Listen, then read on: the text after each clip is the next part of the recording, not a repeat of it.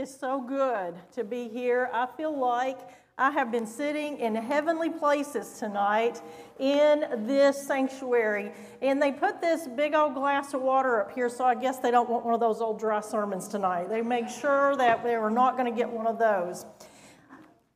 Well, I want to thank you for the honor and the privilege of coming and sharing with you. It's always a joy to be able to share the Word of God wherever I go.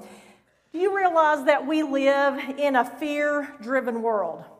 Fear is the primary motivator in all the advertising that you see on television, in the movies, in the stores that you go to.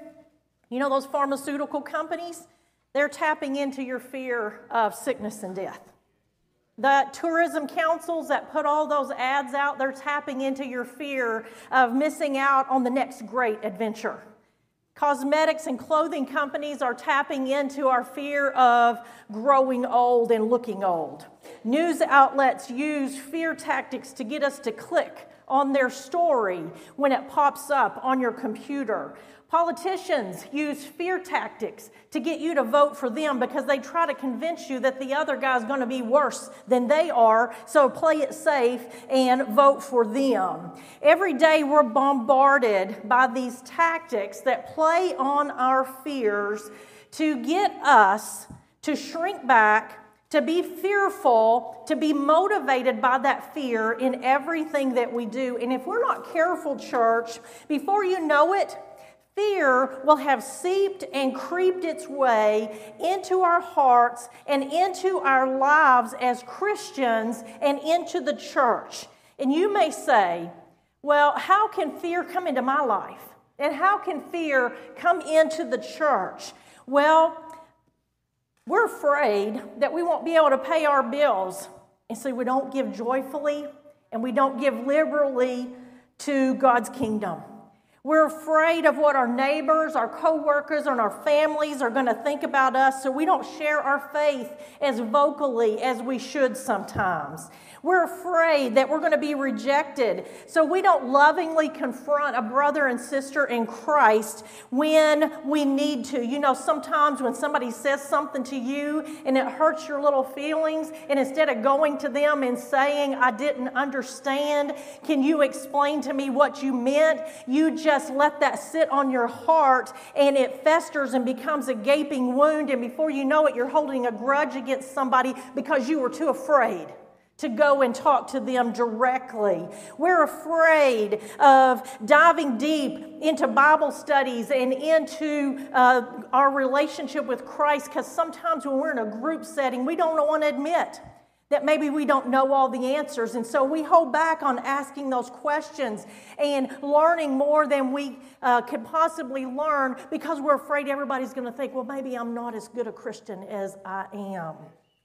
We're afraid of failure. So, you know, when we're afraid of failure, we don't use our gifts in the church that God has gifted us with because we're afraid that maybe we won't do it as well. Maybe we won't be perfect at it when we stand up. And so we pull back. Maybe if you're a musician, maybe if you're a singer, maybe if you've been gifted to be a teacher or to serve as an administrator in the church, you don't do that because you're too afraid of failing. And when you don't serve, when you don't use those gifts that God has given you because of fear, you rob the church and you rob yourself of the blessings that God wants to work through you.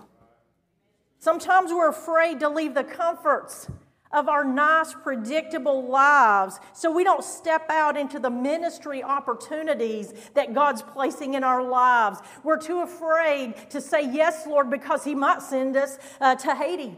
We're too afraid to say yes, Lord, because He might put you down into an evangelistic role and you walk into a camp meeting like this where you don't know anybody, but you walk in and say, here I am anyway, Lord. Sometimes we let that fear hold us back because we don't know what God's going to ask us to do, and we're afraid of the unknown.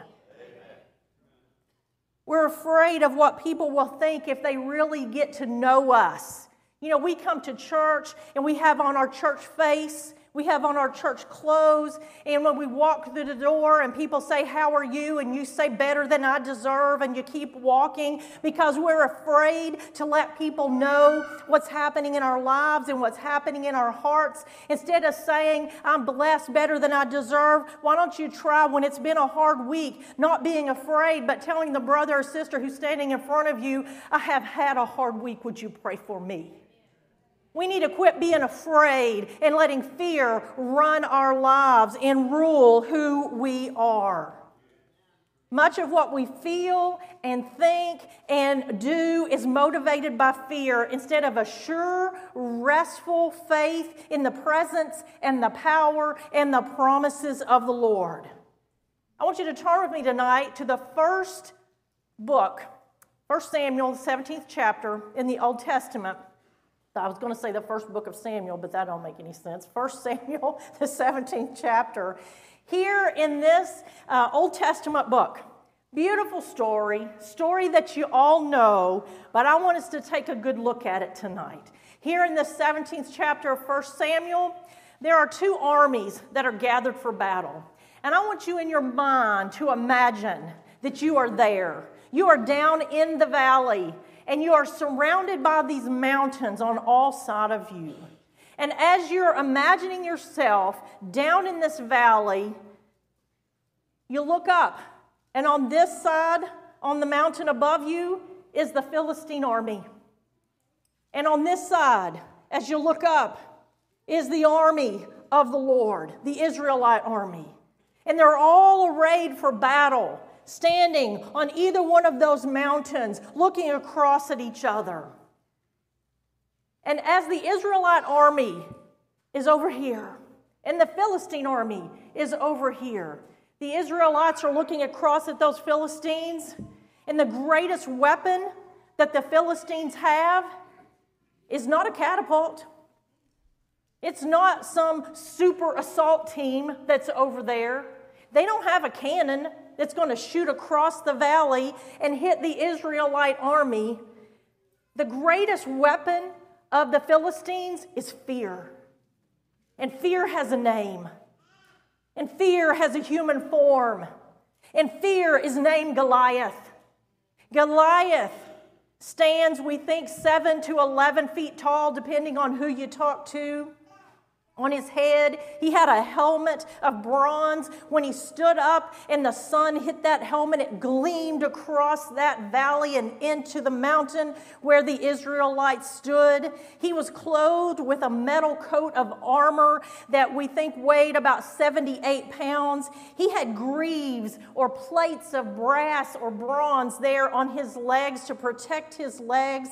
He had a javelin or a spear that hung on his back between his shoulders, and the scripture says that it had a shaft like a weaver's beam.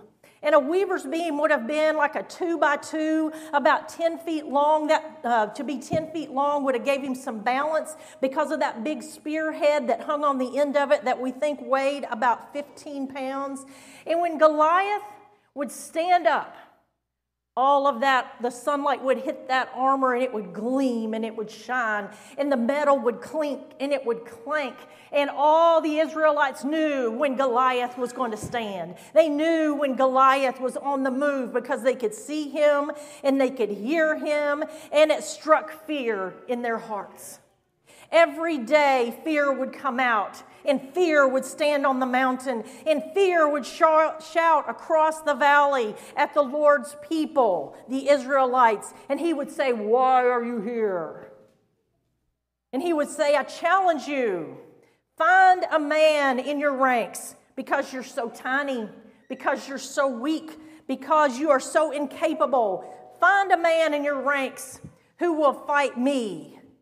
Every day for 40 days, Goliath would say, "If he kills me, then the Philistines are going to be your servants. But if I kill him, the Israelites will be our servants." And then he would roar and he would say, "Today I defy the ranks of Israel."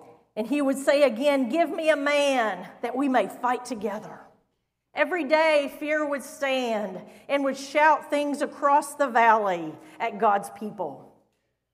In verse 11, it tells us that Saul, who we know from previous scriptures, they said was handsome, and he was tall. He was the biggest man in Israel. He was also the king of Israel.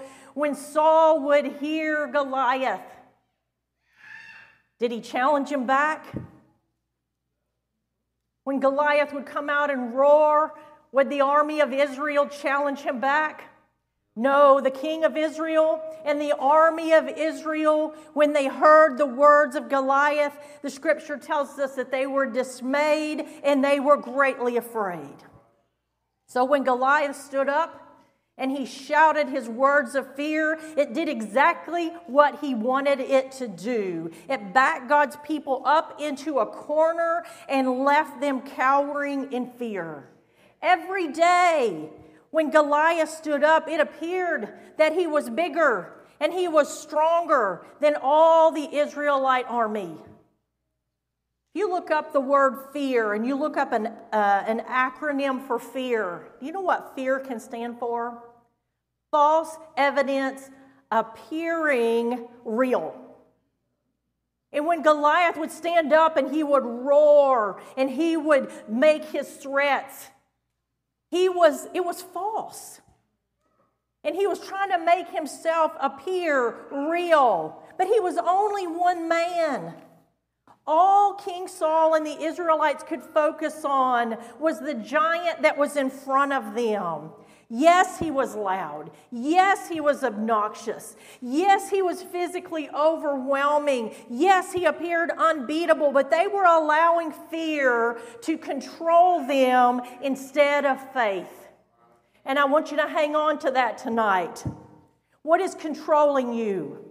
Is fear controlling you, or is faith controlling you? 1 Peter 5:8 says, "Be sober. Be vigilant, because your adversary, the devil, walks about like a what? A roaring lion, seeking whom he may devour."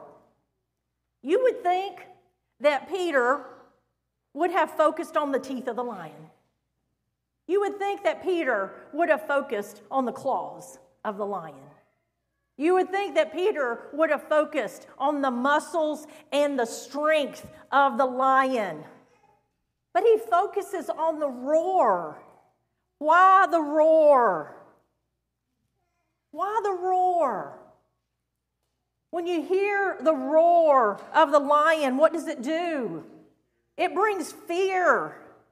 That sound, that deep, bellowing sound that comes out of that lion is false evidence appearing to be real. Those lions are usually lone hunters. There's usually just one. And he uses that roar to bring fear. And when the fear comes, that fear causes confusion. Fear paralyzes the one that he's hunting, keeps them from moving. Sometimes it causes them to have a knee-jerk reaction and to run straight into his trap and get caught. Listen, the devil has a loud roar tonight. False evidence that's appearing real. The devil can produce that roar. He wants you to be afraid. He wants you to be confused. He wants you to be paralyzed. He wants you to be like a deer in the headlights and run in the wrong direction. Amen. We need to be aware of fear in our lives and how the enemy will try to use fear to control us. King Saul and the entire Israelite army stood in fear for 40 days as fear roared across the valley. Goliath never crossed the valley. Goliath never threw a spear at them, the scripture tells us. He just stood and he yelled. Every day, he stood and he called them names. Every day, he stood and he made fun of them. And then in verse 12, we're introduced to David. David's the son of Jesse of the tribe of Ephraim from the city of Bethlehem in the country of Judah. Jesse has 8 sons. At this point, Jesse is an old man and he can no longer go to battle. But his 3 oldest sons are there. They're there on the mountain. They're hearing Goliath shouting across the valley. But at home was his baby boy, David.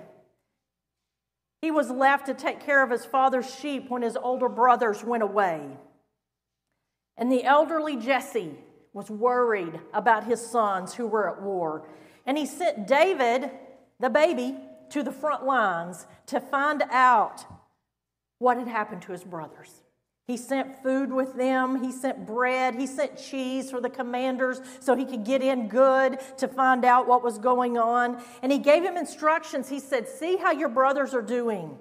Bring something back to let me know that they are alive. You see, fear was controlling Jesse too in this story because he hadn't heard anything. He was thinking the worst and he needed to know if his sons were alive. And so he sent his baby out to find out, to do what he couldn't do in the middle of his fear. And so David left his sheep in the care of a keeper. He gathered up those food items and he headed off to the front lines. And when he got there, he saw them all suited up. He saw them all arrayed for battle and combat.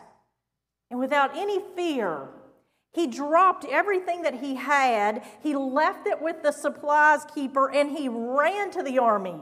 And he found his brothers. And as he found his brothers, the scripture tells us that suddenly Goliath appeared across the valley. And David heard his threats. David heard his taunts. David saw the king. He saw the Israelites. He saw his brothers run from Goliath in fear. And in verse 26, David, who's a curious cat, he said to the soldiers who were near him, he said, so what does the person get that kills this Philistine and brings glory to Israel? And they said, well, we've been told, riches, the king's daughter, you don't even have to pay taxes. And then David said, more importantly, who is this uncircumcised Philistine that he should defy the armies of the living God? No fear at all. David's older brother was angry that David was there. You know why he was angry? Because he was fearful. Everyone's fearful in this story. He was angry because he was fearful that David was going to go back home and tell his dad what chickens they had all been. He saw it. He was going to go back and tell Dad. He was fearful that his little brother, who apparently was a hothead, was going to run out there and embarrass the whole family and get killed by this giant. Word was sent to King Saul about David and about the questions that he was asking. And so Saul summoned David. And David, who has no fear, went before the king. And he said to the king, let no man's heart fail because of Goliath. Your servant will go and fight with this Philistine. He hadn't been there 10 minutes and he was chomping at the bit. He was ready to go. He had no fear of what stood in front of him. But King Saul had fear in his heart.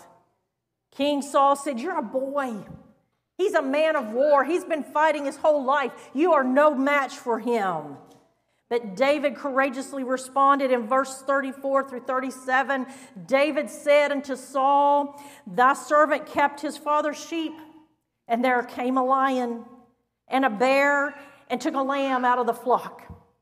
And I went after him and smote him and delivered him out of his mouth. And when he arose against me, I caught him by his beard and smote him and slew him. Your servant slew both the lion and the bear. And this uncircumcised Philistine, he shall be as one of them, seeing that he has defied the armies of the living God. Verse 37, David said, moreover, the Lord that delivered me out of the paw of the lion and out of the paw of the bear, he will deliver me out of the hand of the Philistine. Amen. That's the God we serve today. Amen. In the face of such bravery, Saul said, go and the Lord go with you. You notice Saul didn't say, go and we'll go with you. He said, go and the Lord go with you. Saul didn't have faith in David, and he didn't have faith in the Lord. You know why? Because he tried to give David his armor. Armor that wasn't made for David, armor that David had never fought in, armor that would have been a hindrance to David, and David said, no, thank you. In verse 40, David took what he knew. He took what had worked for him before. He took what he trusted. I want you to know tonight, saints, you need to use what you have where you are. You don't need to worry when the enemy comes at you. You don't need to fear when the enemy comes at you. You take what you have and you let the Lord provide what you need when you're in the middle of that battle. Because when David walked out there to meet that giant, he had with him his staff. He had his wooden walking stick that he used every day and every night tending those sheep. He had the sling in his hand that he used day after day and probably sat out there in the loneliness in the desert and target practiced all night long to keep himself awake.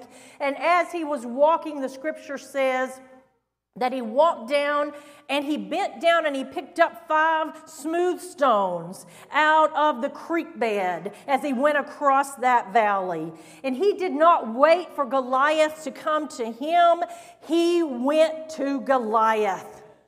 Goliath took one look at David and he was completely insulted seeing the staff that he had in his hand. He said, am I a dog that you come at me with sticks?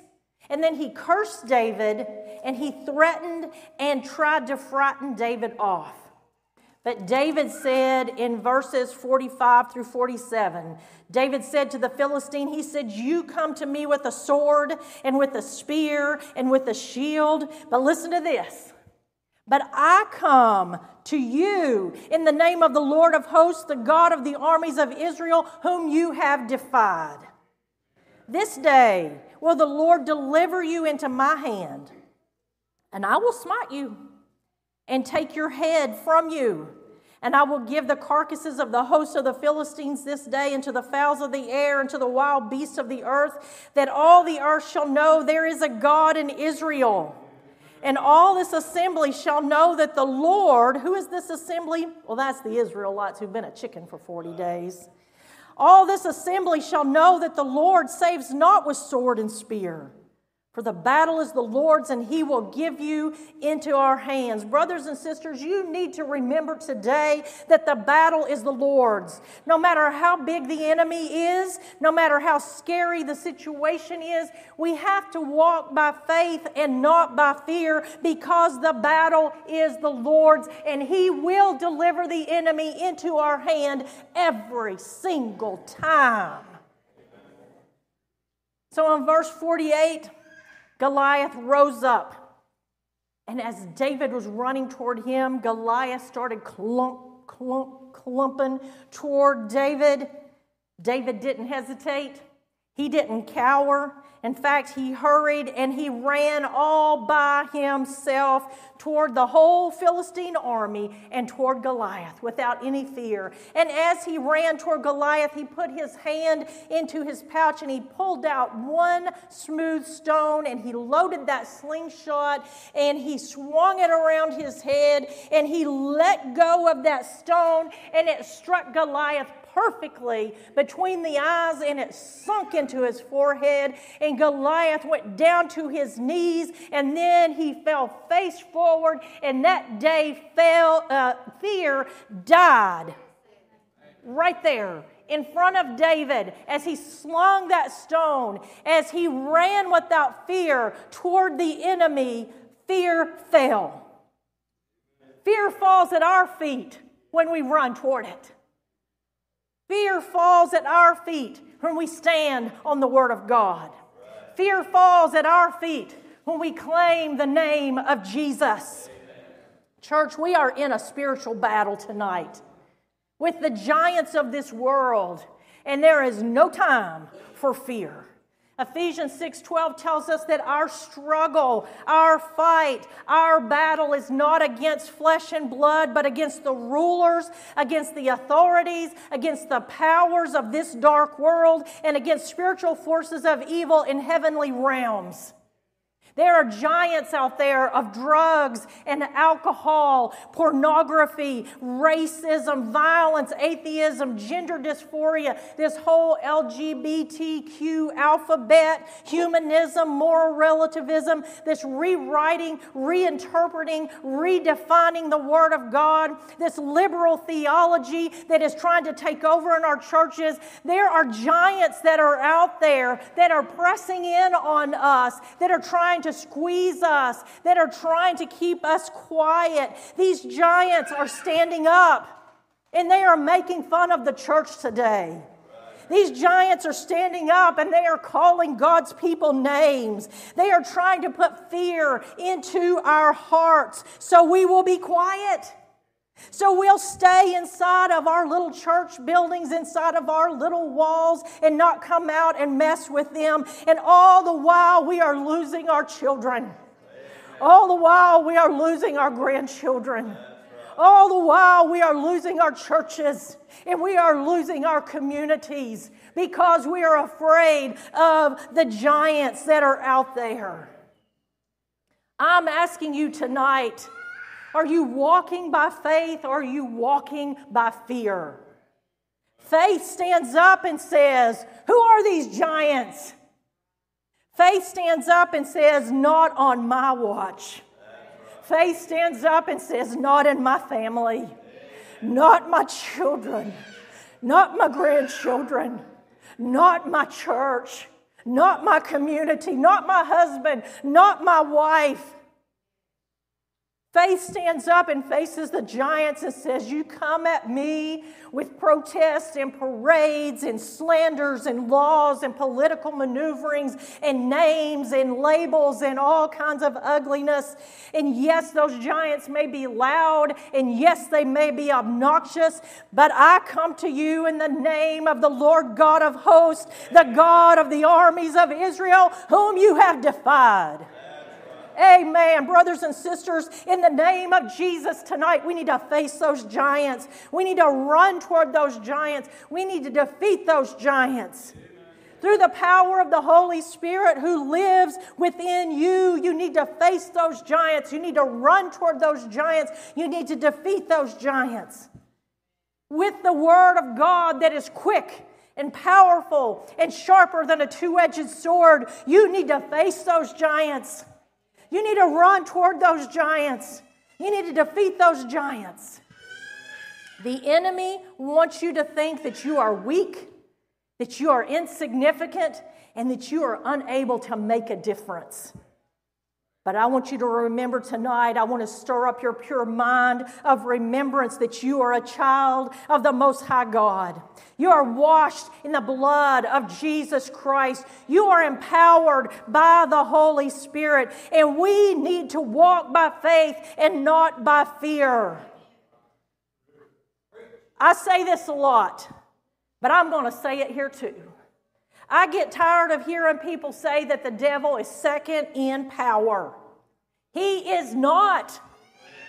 God the Father, God the Son, God the Holy Spirit are preeminent in power.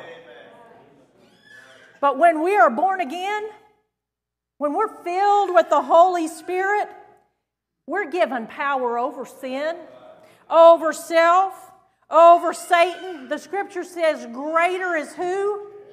Greater is He, the Holy Spirit, who lives within you than he that is in the world. You see, Satan is third in power. He is behind the Trinity. But he's also behind the body of Christ, the church, the born again, the redeemed, the sanctified, those who are filled with the Spirit of God. And tonight you have the power to stomp on the devil. You have the power to put him under your feet, to grind him in, and to defeat him. And you need to realize that. You need to claim that. That's your right. That's your heritage. You are stronger than the giant. You're stronger than the devil. And even when I write Satan or I write devil in my notes, he's always lowercase because he's not even deserving of an uppercase letter in my notes. That's how little he is. Amen. Amen. The Holy Spirit within us gives us power over all that the enemy tries to do. The Holy Spirit releases the power of God in us, through us, and into this world. And you can stand against the giants of the world. You can unleash the power of God and not back down in fear, and you can watch these giants fall. Listen, there's too much at stake, church. We need to put on the full armor of God. We're in a battle for the souls of our families. We're in a battle for the eternal destiny of those in our churches. We're in a battle for the integrity of the Word of God that needs to be passed on to the next generation. Amen. And we need to walk by faith and not by fear. We have absolutely nothing to fear from the giants of this world. Why? Because the Word of God tells me that God is always with us and God will never leave us. If God be for us, who can be against us? Nothing or no one can pluck you out of the hand of God. Nothing can separate you from the love of God. And in Isaiah 41:10, as I wrap this thing up and as they come to lead us in a song of response, Isaiah 41:10 says, and this is God, "Do not fear, for I am with you. Do not be dismayed. Don't be anxious. Don't be fearful, for I am your God. I will strengthen you. Surely I will help you. Surely I will uphold you in my righteous right hand." And so the question you have to answer tonight is, are you walking by faith or are you walking by fear? What are the giants in your life that need to be defeated tonight? What are the giants that's in the life of your family that need to be defeated tonight? A year ago, my husband and I faced a giant in our family. We didn't know how to handle it. We didn't know what to do with it.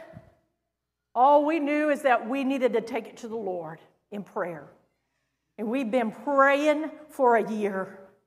Every day crying out to the Lord. Every day saying, God, I can't fix this, but we know that you can. And somehow, God, we're trusting you to take care of this giant in our family's life. And I want you to know that Thursday morning of last week at 4:30 in the morning, we saw that giant fall in our kitchen. Our God is greater. Our God is bigger. And our God sees and He knows and He understands. But He needs you to believe. He needs you to cry out to Him. He needs you to be faithful. That's right. Yeah. You know what the giant is tonight. I don't know what your giant is. But you know. It's time to bring him to the altar. It's time to defeat that giant. It's time to let the giants quit calling you names, taunting you, pulling at your family, destroying the fabric of your churches. It's time to defeat those giants tonight. Amen. And so I want to ask you to stand. Tonight, slay those giants. But it's got to start with you wanting those giants slain. It's got to start with you laying them at the feet of Jesus. And He's given you this opportunity tonight. God bless you for having an altar. God bless you for having a place where those giants can be slain. Heavenly Father, tonight in this place, Lord, you know the needs that are here. You know the battles that are being fought in the lives of every person who sits in this room. But God, I know one thing is sure. You are here. Your Spirit is here. Your power is strong in this place. And God, there's not a giant one that can win in this place tonight. Your people have the power to be victorious tonight through the power of the Holy Spirit. God, I pray that you give your people courage to step forward. And if there are giants in people's lives, Lord, that need to be defeated, God, would you just help them to step out right now? Come down to these altars and begin to cry out to you for deliverance. Begin to cry out to you for power. Begin to cry out to you to bring those giants down.